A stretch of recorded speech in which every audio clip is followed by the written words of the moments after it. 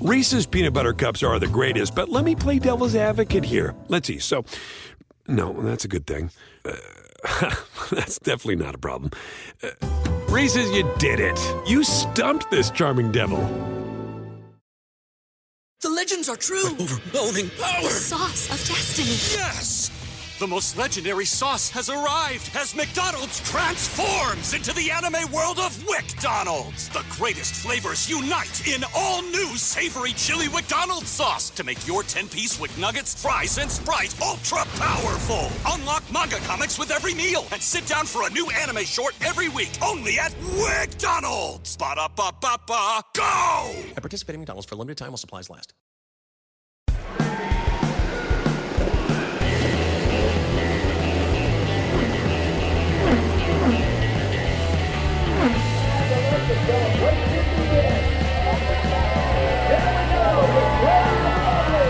This is Off Track with Hinch and Rossi. Hello and welcome to Off Field with Hinch and Rossi, because this episode the latest and greatest sports podcast that involves balls. We will be the. Why do you got to say it like that? Why is it got to be like that? 867th podcast to talk about football this week, and because we're Thursday, we will be, the latest one to talk about it. Yeah. But Alex has feelings, thoughts, and opinions on this week's football matches, and he wants to share them. Alex, the floor is yours. First of all, they're not matches, games, James. I mean, they're matchups between two different teams. Games. Yes, they are. They're football But games. they're not called football matches, though. Yes. Whatever. It should be not called soccer. hand-egg, but whatever. So, James, I'm really disappointed that you didn't watch these two games, because I think they were two of the greatest games that happened in football, and not because necessarily anyone played what. Was one of them the Bengals game? No. No. I mean, that was also a good game. Yeah, because I did see that one. I saw the end of that one, and that was good. Okay, so we're talking about the Sunday games. It was the Bucks and the Rams, and then the Bills and the Chiefs. Okay. First of all, before we get to the Bills and the Chiefs, Bucks, Rams, Tom Brady almost did it again. He was down 23. I thought he had that for sure. He almost did it. Like, he tied it up, and the defense couldn't get a stop, and it ended. But you transition after a wild game, you transition to the Bills Chiefs game, which was always going to be kind of a marquee matchup. So, James, look at what I just sent you on your phone. Okay. And that is the score and what happened in the last 2 minutes of football. Okay. To the point where, Patrick Mahomes put a drive together to put the Chiefs in the lead with a minute left, right? And somehow Josh Allen responds and drives the ball back down the field to go up by a field goal, right? With 13 seconds remaining. And the Allen family is celebrating and crying in the suite and high-fiving and hugging, and they think they've got this on lock. Well, here comes Patrick Mahomes with 13 seconds left, and clearly, I guess that's enough, right? Never let your girl tell you otherwise. To drive it down the field enough to get into field goal range, right? And they tie it up, okay? And here's where things got chaotic. With the current NFL overtime rules, basically, whoever wins the toss has a really good chance of winning the game, because if you score a touchdown, it's over, right? Right. And yes, I've been subsequently learning a bit of the overtime rules because I heard of all the...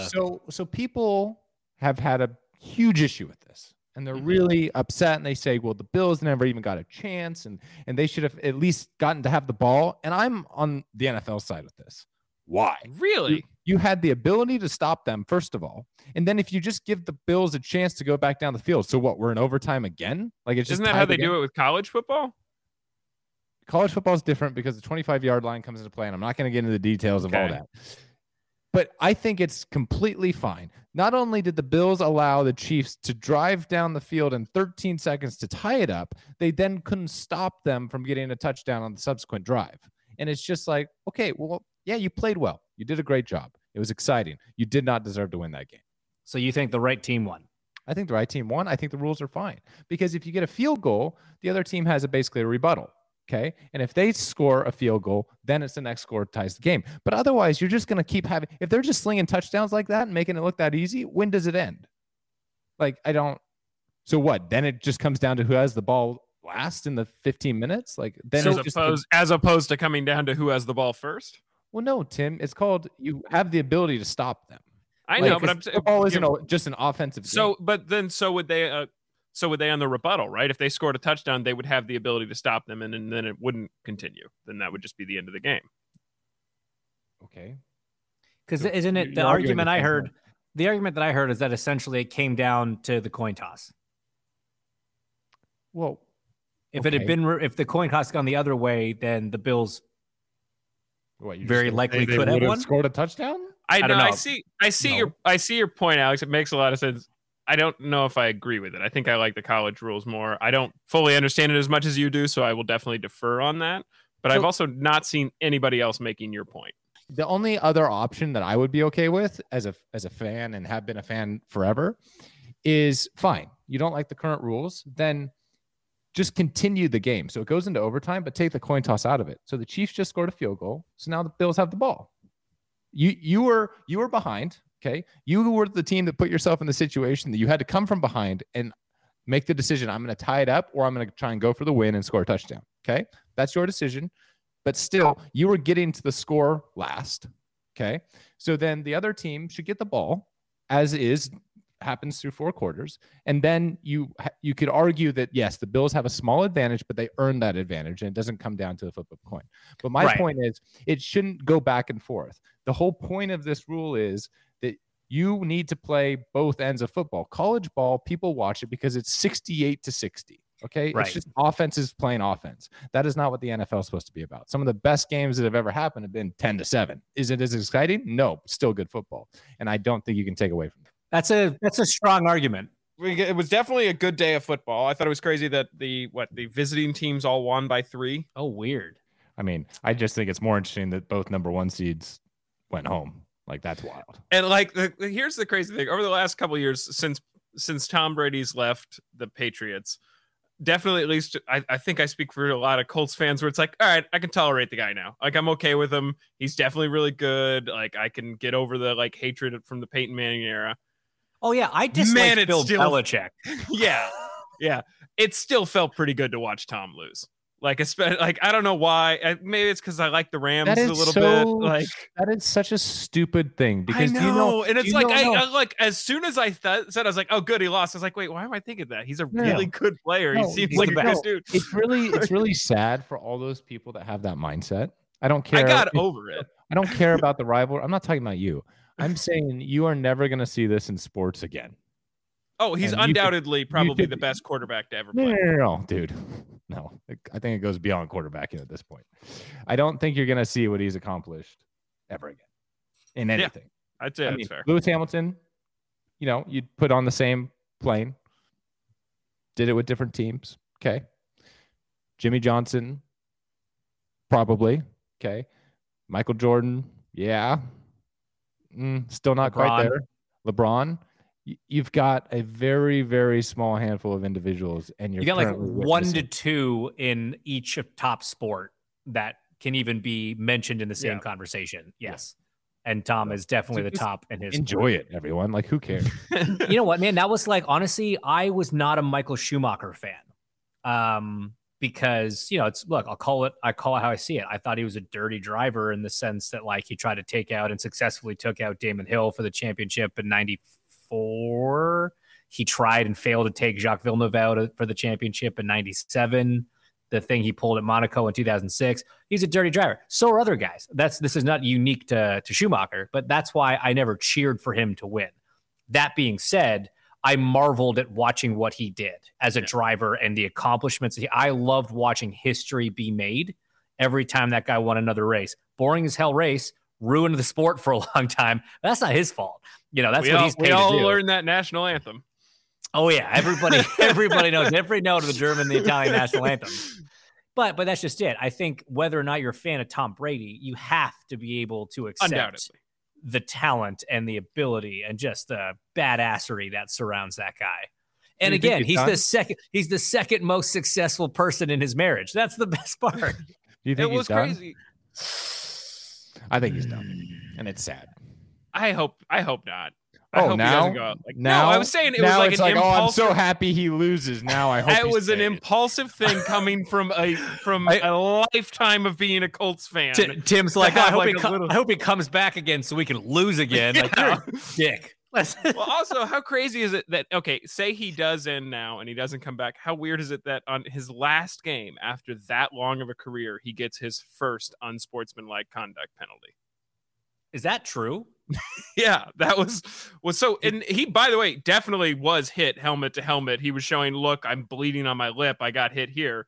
And the ref didn't call it. So he goes up to the ref, showing his bloody lip, probably not using the nicest of language to tell the ref that he missed something. And they penalized him for being unsportsmanlike. Yeah, it was total bullshit call. Yeah, that's stupid. I don't know, man. I'd hate to see him stop, but I would totally understand. It's kind of like, man, is Lewis coming back? Can we talk about how Lewis Hamilton has not publicly said a thing since the last race of the season? That is a great question. I don't know. And he's the type of guy that out of principle, because he, I don't know how to say this correctly, but he likes to have a moral high ground. Okay. And he likes to try and be very appropriate with his decisions and very conscious with his decisions and how he makes deliberate. them deliberate and all for, the betterment of everything. Right. Yep. The sport, humanity, whatever. Correct. Mm-hmm. I could very easily see him being like, you know what? I'm making this decision as to hopefully improve the sport and the FIA. Like, take a step back from it and be like, I need to make an example out of myself and how poorly that situation was handled. So, like, make yourself a martyr? I could see him do it. Man, here's the thing. I think and this is the two sides of the coin, because I totally agree with what you just said. That is a very Lewis Hamilton approach, and like that's a compliment. Like, that's what he is. He is a very emotionally intelligent human being, and I think that there is part of him that does want to do that and would see it that way. I think the flip side of it is, as a competitor, like, the best revenge is coming back and winning again, right? So I selfishly hope that the competitor in him wins that fight, because I'd love to see him come back, win an 8th, and then drop the mic. I mean, he's got a 2-year contract right now. He just signed, right? And so they'll let him walk from it now if that's what he feels like is the right move for him. But what would be even better is to just come back, win the 8th, walk away as the greatest. It's still in the middle of a contract. Just like, I just needed to do this for me, So he'll probably make his decision purely based on the hypothetical performance of what he thinks Mercedes can do. Because if he thinks there's a hint that they're going to be behind the 8 ball and that Red Bull's going to come out stronger, he ain't coming back. Because that's such an interesting point. What's even worse? Yeah. Getting taken it away from you like that and then getting waxed and everyone being like, see, told you he was better. Like, that's not great. Well, he obviously listens to this podcast. So, right. Lewis, shoot me a text. Let me know what you're thinking. We'll announce if you want to come on, and make your first public statement be here on Off Track with Hinch and Rossi, that would be great. Until we get the call from Lewis, we're going to carry on with our guest that we actually have this week. We are joined by Dalton Kellett.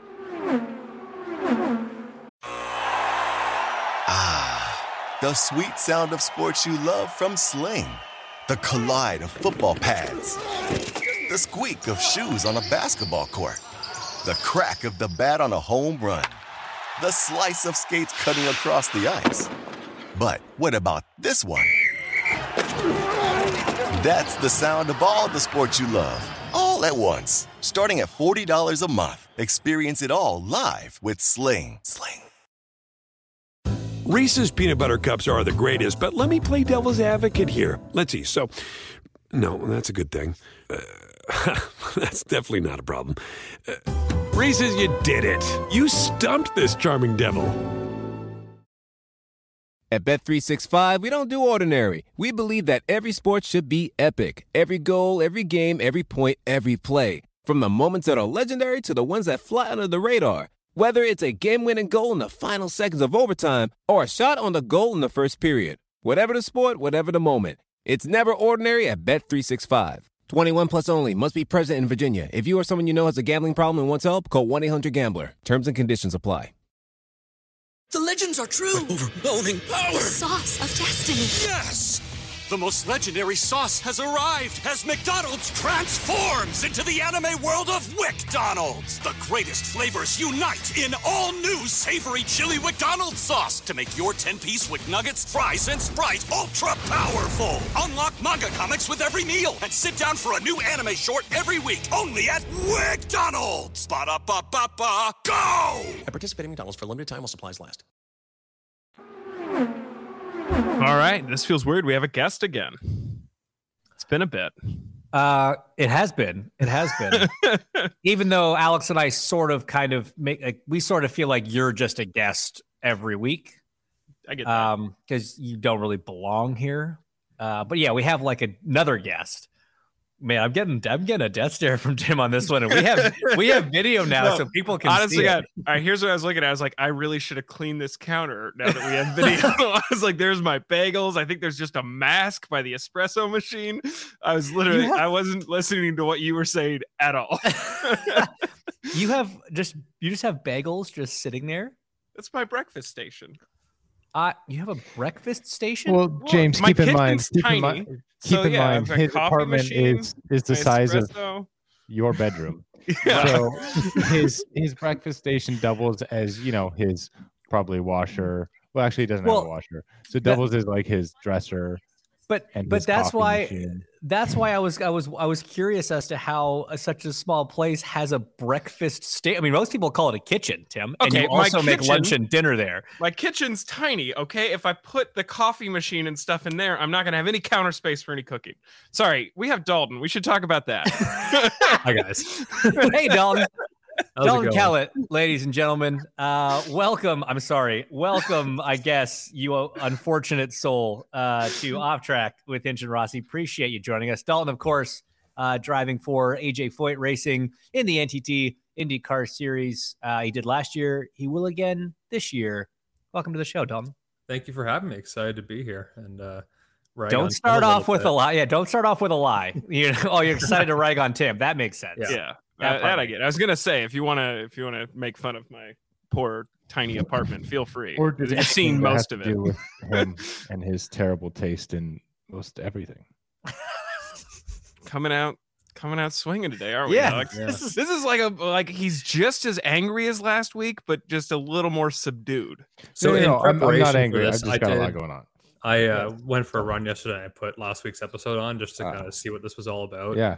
It was great to hear your takes on content. You agree with most of it, right? The picture thing, 100%. It's right. like serious, smile, left, right, helmet, up, down. Like, oh my god, just get one guy and send the pictures in a Dropbox for God's sake. Then you go to the next station and do the exact same thing. Yeah, it's tough. It's funny. I got a message from someone that works for content day or during content day and said that they appreciated the insight from the driver's perspective on how that all goes. So when they enjoyed, did they like mean that they agreed with it or enjoyed as in it's going to come back to haunt me later? I think honestly, a little bit of both. I think That's fair. I think there were certain points that were taken and appreciated and agreed with. And there are other things that, let's just say you might get asked to do some social stuff later. I mean, no. It's I'm just kidding. Dalton, so I'm going to ask you what everybody asks me. How does someone who grows up somewhere where it's minus 20 Celsius and snowing for a quarter of the year or a third of the year get into a sport that requires good weather and clean pavement? It's, I just had such a hard time with skates as a kid. I had flat feet. couldn't do hockey. It just wasn't a thing, which my mom was not thrilled about because she was a competitive figure skater. So she was trying real hard for that. And it just wasn't in the cards. Kind of got into cars through my dad. And he's definitely a big car guy. and one of his close friends, Peter Clute, who, if you remember, like Dream Car Garage from back in the day, he's bought a couple cars off of Pete, and Pete's kids raced karts. We were great friends growing up, and still hang out and all that. And I always wanted to do it. I was like, karts look like so much fun. Like I loved ATVs, skidoos, anything motorized as a kid. And I'm sorry, you love what? Skidoos? Is that how you guys pronounce that? Skidoos, yeah. Skidoos, yeah.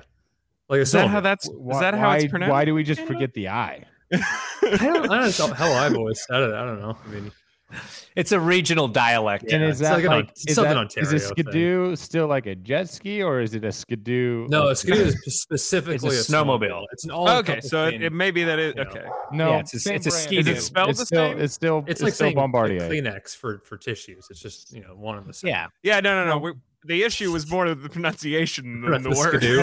Right. Same product, Tim. SKI dash do. Yeah, not sea-doo, ski-doo. Got it. Yeah. Right. Or skidoo. Skidoo.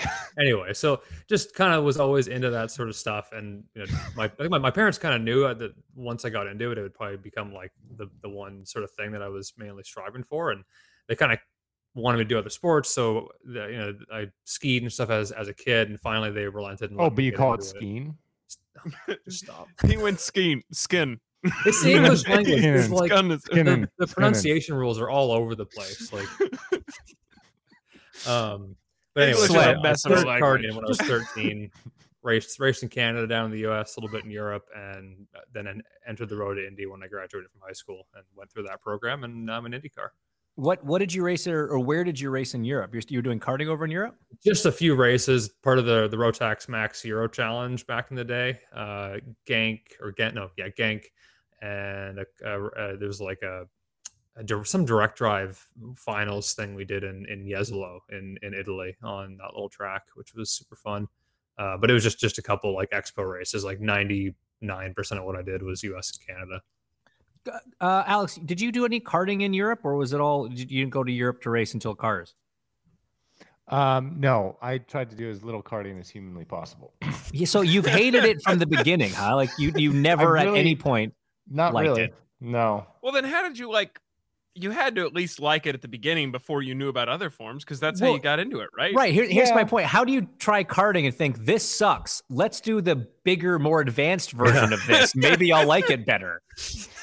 Okay, I should back that up. I guess because I was so fortunate to get in a race car at 12, like that helps. It was like, well, why would I ever do anything but that? Right? So yes, for the year and a half that I karted, it was great. But then I still kind of did both karting and cars from 12 to 13. And I was like, this is pretty dumb. Okay, I guess when you race car did they let you drive at 12 years old? Sorry, James. Skip Barber. Oh, really? Wow. Oh, yeah. You could be that young. I couldn't race at Watkins Glen because you had to be 16. Okay.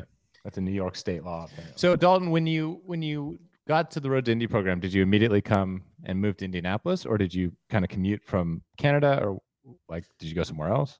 Yeah, so it was first year university. So I was living in Kingston, Ontario, going to Queens when that's where I did engineering and all that. And I was flying back and forth. So I would either take the train or like a little small plane from Kingston to Pearson and then fly down to wherever the races were. I moved to Indy right after I graduated from college. So you're one of the few IndyCar drivers. I was going to say, you probably have the only two. Yeah, I think Ed went to Butler. Ed had a degree. Oriole has a degree. But yeah, I mean, it's crazy. Alex is only kind of counts because he didn't go to college. He just has a college degree. Still counts. I feel like we've had this conversation a lot, and he definitely went to college. I certainly did. Just because it wasn't in America, James, doesn't mean it's not college. Yeah, I guess. Okay, fine. Coming from the foreigner, I feel like you should understand that. I mean, I went to university the same way Dalton did. I just didn't finish. I was a quitter, and so Dalton is a better human being than me, and Alex, so are you. So no. So here's the thing. So I'm right Dalton, here. I want you to kind of also went to elaborate. College. You weren't driving at the time, Tim. Nobody cared. Everybody could just go to college and get a degree if you're not doing anything else. So me going to college was really just I was drinking pretty heavily. Okay. Was just doing general ed stuff, right? Mm-hmm. Dalton actually pursued a major of sorts and has used it to create things. And I was with him in the gym the other day, about a month ago, and Dalton is also into space stuff like Tim is. And I guess James is. I guess I'm the outlier here. I'm the weird one that isn't that into space stuff. And he was talking to me about how he built a mount for his telescope. Like not just a mount to set it on, like a motorized mount that tracks the stars and planets. And it's really impressive. That was amazing. Because with my degree, I could probably, solve for X. But like I could film him building that mount. If I had finished my degree, I could have helped him market and sell it. But together we had a little good business going. It's a small market, I think. Telescopes are a real specific thing. Tell us about that.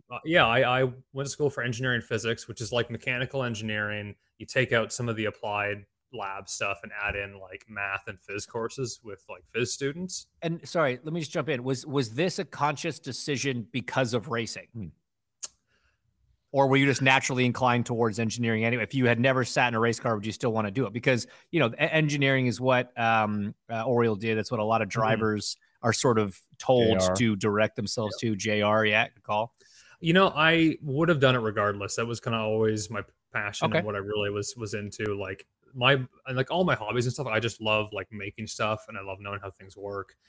Like from a young age, right? The cliche, like taking stuff apart and, maybe not always putting it back together successfully type stuff. Like did a ton of that. And my K-Line, the family business is in manufacturing. My grandpa was a bit of an inventor. My dad went to Queens for electrical engineering back in the 80s. So definitely like grew up in that sort of environment. I think, realistically, if I wanted to do something that was helpful for racing, it would have been a business degree over an engineering degree from a driver's standpoint.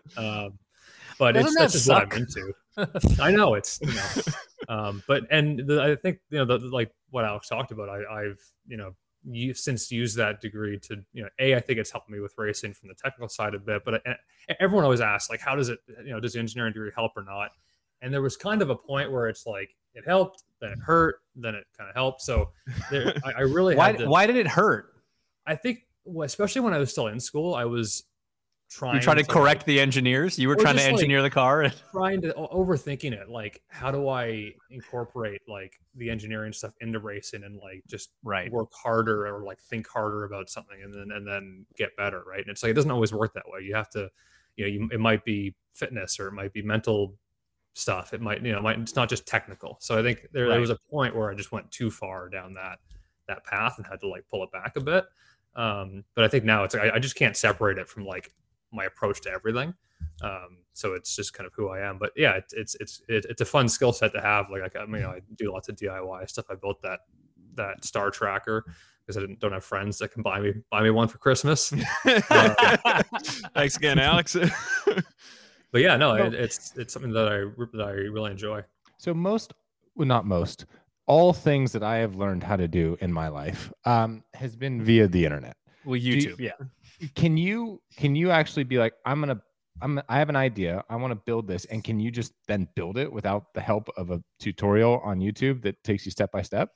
Depending on what it is, like when I was, if it's within, the skill set of what I kind of already have. So like in school, I was part of the Formula Student program, built and, design and built little race cars. So I could probably, make a small car without too much internet. I have some textbooks that I would like rely upon, but like you could ask me to design something in CAD and I could open up SolidWorks on my computer and draw and design something. So like when we were doing the sim racing in lockdown, you built some sort of wheel, right? Yep. Out of cardboard. Did you just do that yourself?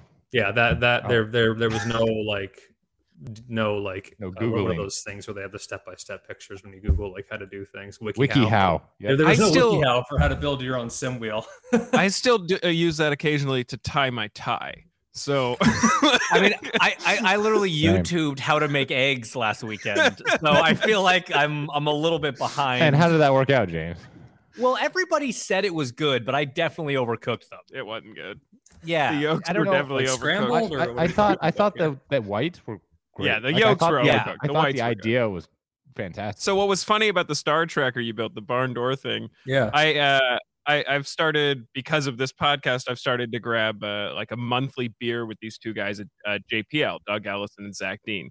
And I like follows me on Instagram. I think you might have messaged me. Sorry, I didn't. So no, you're good. So I was talking to them about, I was like, yeah, Dalton and I started talking about astrophotography stuff. Like, he's really good at this stuff as well. And then the next time they had seen the barn door tracker you built, they're like, yeah, we didn't realize you meant that good. What the hell? That's gotta be cool when guys from JPL are impressed with your handiwork. My like next goal, because that one really just tracks in like the one axis or the one like the RA or whatever, like one of the two angles that you'd be tracking in. Nick got me this little 3D printer for Christmas. So I'd really like to like make my own equatorial mount. It probably, if it's plastic and all that, it would have to be like for a smaller telescope, not like the full imaging rig, but something that can track them both with a camera. Yeah. Can you please go to James's house and teach him how to use his pancake printer? Pancake printer. Oh man, I really I would love if that's possible, because I made a purchase impulsively on Amazon one day. Yeah, maybe there was some alcohol involved. And it's a pancake printer. It's like an arm on a track over a grill, and you put in a thing of batter. Yeah, and it just goes along and it prints. But the company that made it went bankrupt, obviously. I wonder why. Because they sold one. Were buying. They started it as a joke. Just the one. So yeah, a lot of the software stuff, it needs some help from someone that knows how stuff works. So yeah, maybe we'll try to. I haven't thrown it out yet. I very nearly threw out my pancake bot, but maybe it's still worthwhile because you could do some cool stuff on it. Yeah, that's still the name of our group chat. It sure is. What needs help with a soda vending machine? Oh, I do need help with that. If anybody knows how to hack a vending machine, that would be tremendous. I'm not trying to break into one. Dalton would be the guy I would ask. I have one, and I don't know. It was gifted to me, and I don't know how to get it. It works in that it keeps stuff cold. I just can't get anything out of it, which is That reminds me of a series of thoughts I had, I think probably the first time I went to Marco's house and he has that vending machine in the garage. I was like, man, I wish I had a vending machine in my garage. Man, I wish I had a garage. Well, I wanted to talk about the astronomy stuff, not just because I'm super into it as well, but because I wanted to have a larger conversation. Yeah, exactly. I wanted to have a larger conversation about like hobbies that you guys have as drivers, and if you think if there's anything that's applicable about the hobby you have outside of motorsports that you can apply to your job, like Alex, flying, James, being Canadian, I don't know. Wow. The beard, dancing. James is dancing. Yeah. There's not a lot of things that apply to motorsports. Well, that's what I was in the hobby realm. So if there's anything that applies, or if it is purely just to be like, here's something that I need in my life that's completely separate. I think I think that. Yeah, I think disconnecting hobbies that kind of separate you from it are probably pretty healthy. That's always kind of the path I went down. But as cool as all that is, this is still somewhat, in some respects, a racing podcast. So Dalton, let's talk about 2021 first. How did because that was your second season with AJ Foyt, right? Yep. So how was season number 2? What was different from season number 1? And what are we anticipating and looking forward to in season number 3? Yeah, it's been an interesting progression, right? Because the first year was already going to be weird because it was like me, TK, and Seb sharing the car, and then COVID happened, and then it just got even weirder. First 500 without fans and all that, and in August. So the second, and I think I did 7 or 8 races that year. Like the second year, first full-time year, was obviously way smoother than 2020. We still had our fair share of ups and downs, had some highlights, had some good races, but definitely a steep learning curve and lots of stuff to get up to speed with. So I think the goal for 22 really is consistency from a car and driver standpoint. Just we had some issues that took us out of some races last year that were sort of out of our control, that we've moved some stuff around to kind of prevent that from happening, which should be good. And then from my end, really, it's kind of starting the year where I felt we ended off on a good trajectory with the last 5 or 6 races, sort of starting at that point and really just upping consistency and kind of qualifying performance. I think has really been the Achilles heel. Like race pace has sort of been okay, but track position is so hard. And if you're starting towards the back after your first pit stop, you're already probably getting lapped. And then from there, it's like you're either trying to be polite and not have everyone hate you, or you're trying to stay on that lap. And that's a fine line to walk. You stay on that lap, Dalton. You stay on that lap. Which, I've gone down that road now that he's before, off the track. And then I get like death threats from Renus's fans. So I don't know. It's a tough one.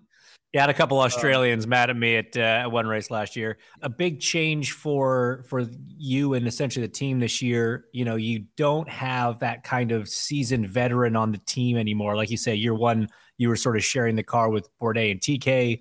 1,000 IndyCar races between them. Last year, obviously having Seb as a teammate full time. This year, Kyle Kirkwood's going to be full time in the 14. Recently announced Tatiana Calderon was going to be racing the Road and Street tracks in the third entry. So now you have a team that has been in a bit of a rebuilding process, and you sort of lost that. You're now the veteran. You're now the team leader. Yeah. So how does that feel? And, has that sort of changed your approach at all? So there was a question I got asked 7 times on content day. Honestly, dude, same. So I hate myself now for doing that. Also, Dalton, if you could you smile and then look to the side and then look to the other side? Cross your arms, hold your helmet under one arm. No, so and I think, and sort of my response to that was basically like, it's a totally different situation this year, because last year I had Seb, who has 4 Champ Car championships, countless wins, oodles of experience, and like a known quantity, right? Like for better or worse, he can say, this is what we need to do. And me as the junior driver and the engineers to a certain extent can like riff off of that a bit. So you kind of have like a decision being made for better or worse. Like there's a decision and a path. And I think I'm comfortable in advocating for what I want out of the car, but like I'm not going to, the relationship between Kyle and I is not going to be the relationship that Seb and I had, because I'm not going to go and tell Kyle how to drive. I mean, just won the Lights Championship, coming in with lots of experience, and I had a 1.5 years under my belt. So it's a different situation. I think it'll be a little more, it'll certainly be a more communal kind of atmosphere. And I think the good thing though is that with 2 new drivers coming in, you've got kind of blank slates, right? Like something that kind of came up a lot last year with the aero screen, that at least with our setups, like we really had a hard time kind of getting the rear comfortable on like turn in for some of the high speed ovals. And with what Seb's like expectations for what the car should be like, he's like, this isn't right. This isn't how it should be. And for as far as we can figure out, we can't dial that out with what the aero screen has changed. So me coming into it without the preconceived notion, like I didn't have the same level of discomfort that he had. No, I haven't had a massive crash in turn 2, so it's a different perspective, right?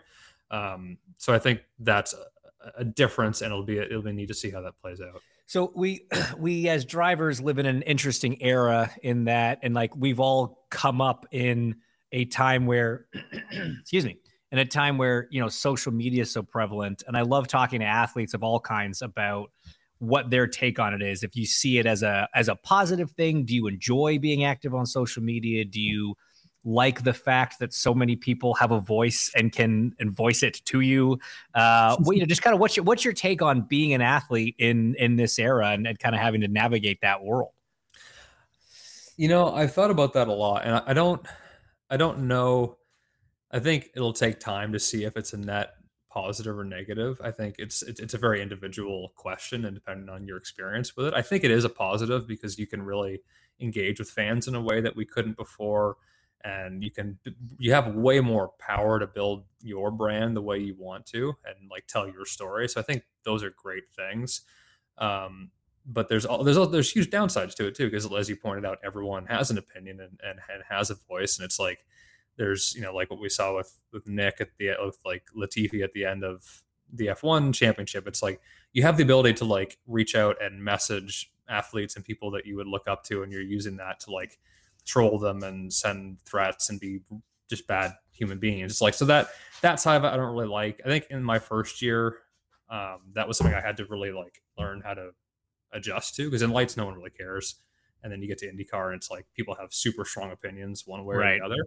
So that was an adjustment process. So I would say I'm positive on it, but I think there's stuff that I wish was better, you know? Yeah. I mean, it's spot on, I think. Do you enjoy generating content? Do you like kind of being in front of your own camera, so to speak, in that sense? Big TikTok guy. Yeah. So that I do. And like, I like, for me, it's like, I see them as all different things, right? Like Instagram is kind of a curated, like your feed and like a more planned experience as far as what you're putting out for content, like more like editorial or like marquee videos and all that. And then for me, Twitter is just like off the cuff. Like I'll just think something and then, you know, double check in my head, should I tweet this? And then if it's, I'll probably tweet it. And then, you know, TikTok is something that I've been kind of dabbling with. And I really want to, like, I think there's definitely opportunity there. Like I want to do, once we get closer to the season, I'm planning on doing I want to do like a short weekly, like behind the scenes sort of TikTok thing where stuff like how do you start an IndyCar and have like, you know, a clip of the thing being plugged in, switch being turned on, like the Chevy guy plugging in, whatever, like back like office behind the scenes stuff that people don't always see. And it could be like super short, like digestible. So I think there's that's something I kind of want to play with. But it's also like, it can be hard on race weekends because you're focused on, first off, driving, and then team and sponsor commitments, and then social media. So it's just more on your plate as well. It's exhausting. Yeah, it can be. Well, tell everybody what your social handles are and everything so they can follow along. Yeah, you can find me. It's pretty much at Dalton Kellett on Instagram and Twitter. I have a YouTube channel, Dalton Kellett, Dalton Kellett on TikTok, and DaltonKellett.com for schedule and merch. I can't believe he built a telescope mount. It's from really nothing. Cool. And it's he really built cool. a cardboard steering wheel that he used for an iRacing event. I can't believe he calls it a skidoo. Oh my God. That's really all I took out of that interview. Yeah. Look, I'm gonna be honest with you. I don't say skidoo. I say snowmobile. But skidoo is a very popular pronunciation back home. That doesn't mean it's right. Well, is it wrong though? Yes. All right. Well, anyways, Alex, how was your weekend? Fine. Okay. Oh my God. Good roar recap. Thank you. So what I want you to tell the people, Alex, about your Roar experience in the sense of how much you got to contribute to the On Track program. And I'm not saying this to be a jerk. I think it's super fascinating how you can be down there for 3 days, 4 days, and you did a combined total of 6 laps. Yep. I mean, not counting like out laps. 6 Right. 6 timed laps. And it's like amazing. That's the challenge of this race. When you have 4 drivers, limited track time, limited practice, a qualifying race now, which in a way for the Roar takes some time away from just a normal practice session that would have given you and probably will more time in the car. But it's wild to think you're going into the race weekend with 6 laps of practice from a 3-day test. Yeah, but like that's the Roar. The Roar is really stupid. I'm sorry. Like don't be. I've said that for years. It's not Wayne Taylor Racing. Everyone gets boned in the Roar in so many different ways. Drive time, BOP, just being in Daytona for that amount of time. It's a really tough event, if you can even call it that. But here's the thing. Of all places that I'm comfortable driving an Acura DPI car, it is most certainly around the Daytona International Speedway. So it's really not that big of a deal. The 6 laps I did, they were good. The car felt fantastic. The team's done a really good job. It's amazing what the difference a year makes in terms of... Oh, really? Big development, eh? Not really development. I mean, like development, but setup development. But more just like they know what switches do what. Whereas before, the drivers, now we're like being able to be creative in certain areas. Before, it was just trying to figure out how to get the race car on the track.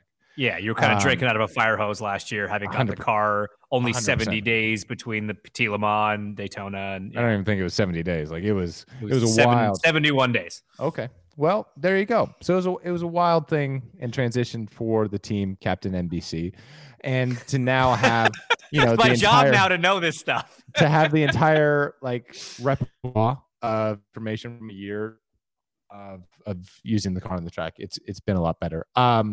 We talked a little bit last week, I think, about how, they're imposing a minimum tire pressure regulation.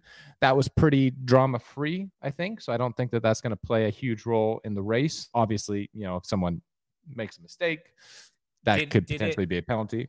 Did it affect, did you guys have to do dramatic things to make sure that it wasn't anything that came into play, or was it fairly transparent because you weren't the people messing around in the first place?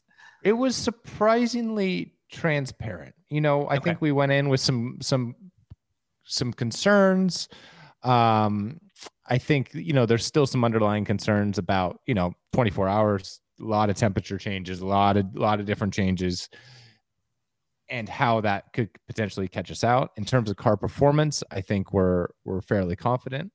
So that was a positive. I think, as always in sports car racing, there's a continual political battle between manufacturers and the series for balance of performance.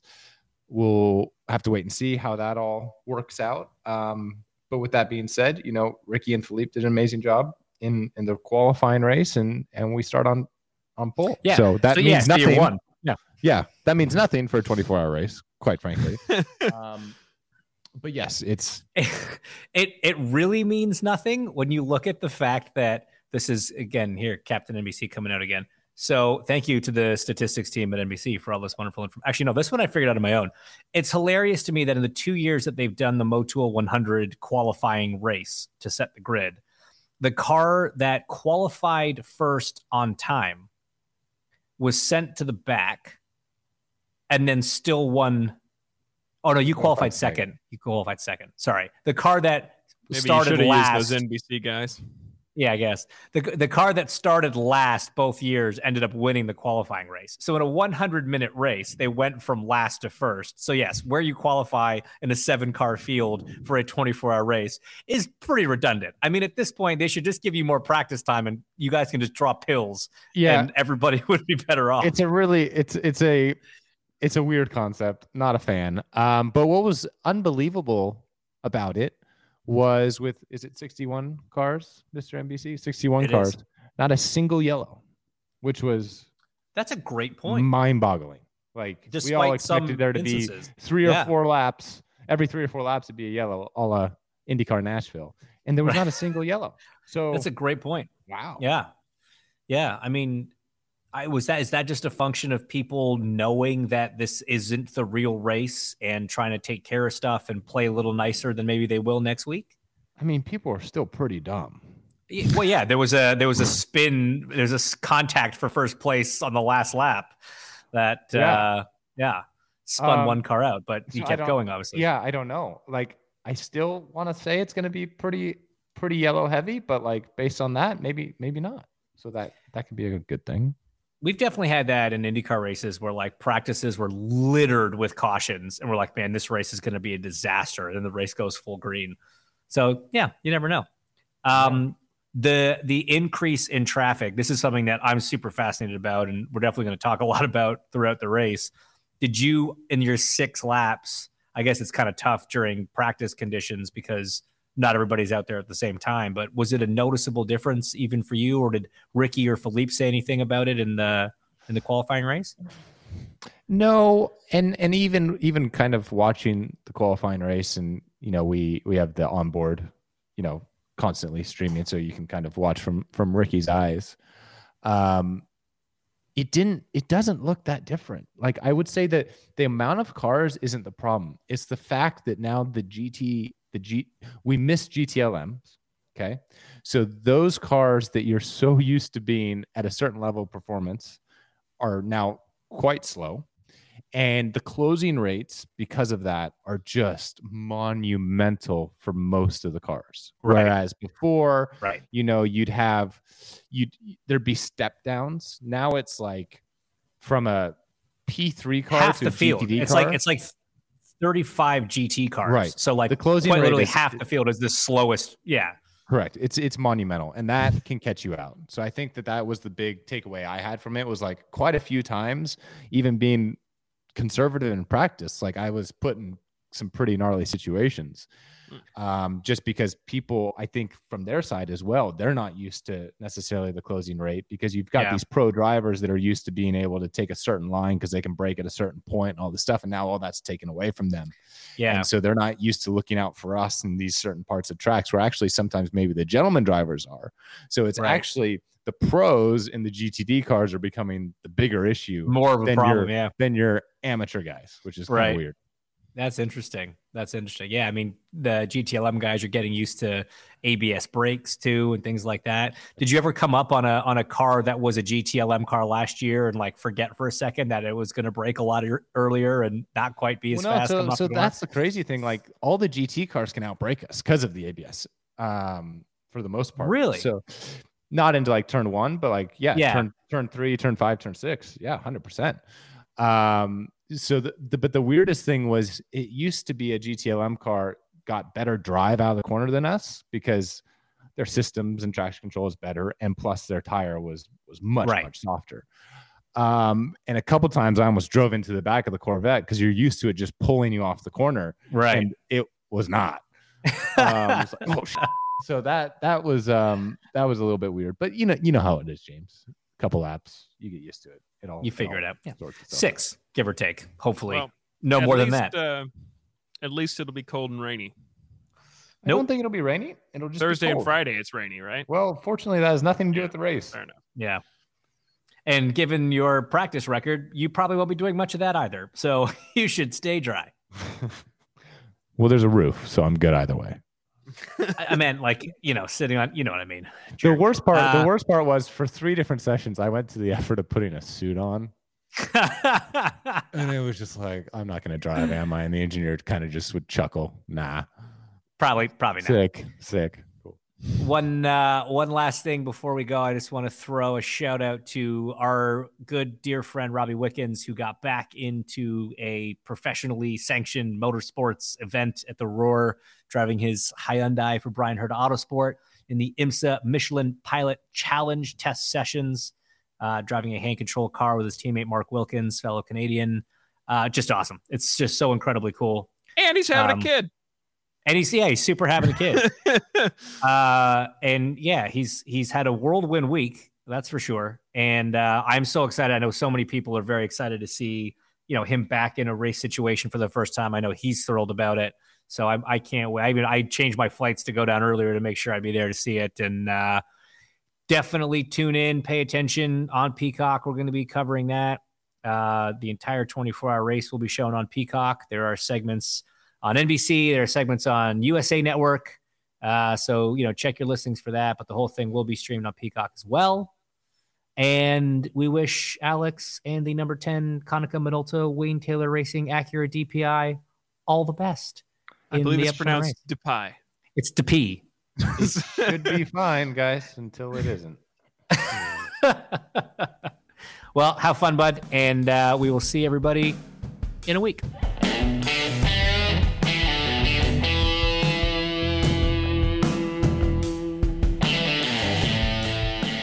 Thanks so much for listening to Off Track with Hinch and Rossi.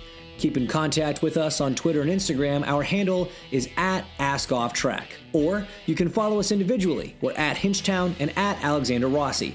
If you want to follow Thim, though we have no idea why you would, he's @TheTimDurham. We really need to get that changed to @Producer Thim. The music you heard today is by Ryan Dan of Holland Patton Public Library. Off Track with Hinch and Rossi is produced by Tim Durham. And by that I mean Thim.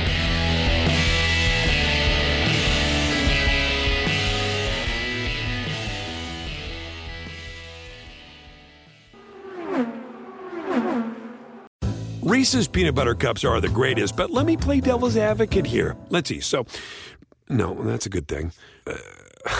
That's definitely not a problem. Reese's, you did it. You stumped this charming devil. The legends are true. Overwhelming power! The sauce of destiny. Yes!